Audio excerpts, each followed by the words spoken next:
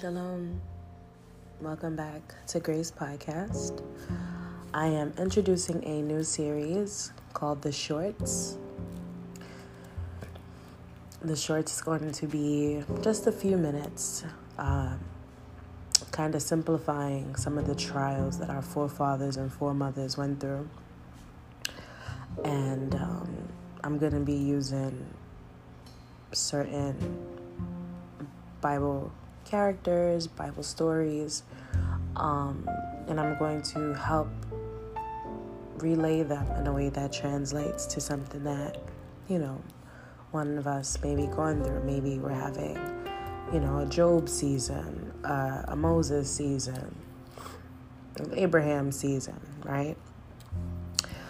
I am having a Job season. And what that means is that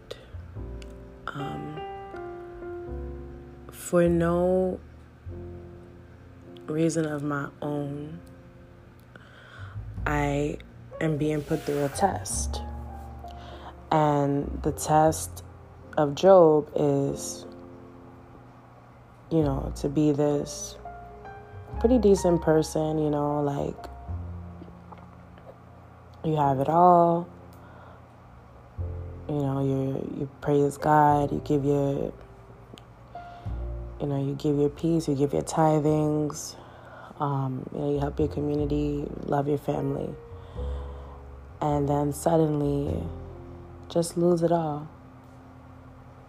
Family, friends, home, money, everything. And you look back at your life and you're like, well, why is this happening to me?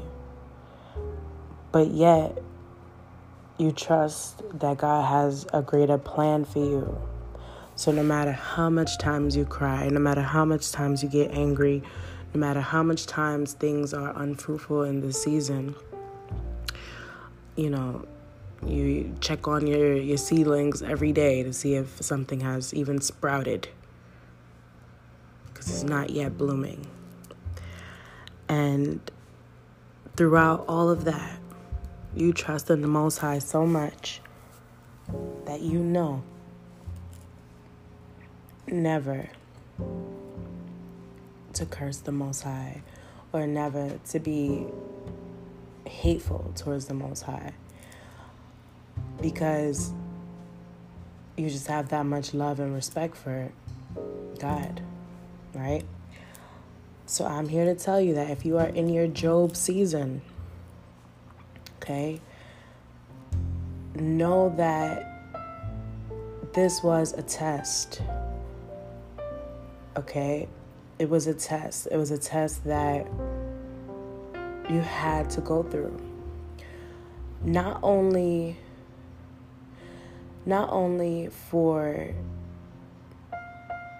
you, right? Because, of course, in your tests, the things that you learn that you have to show when you're actively taking this test in life,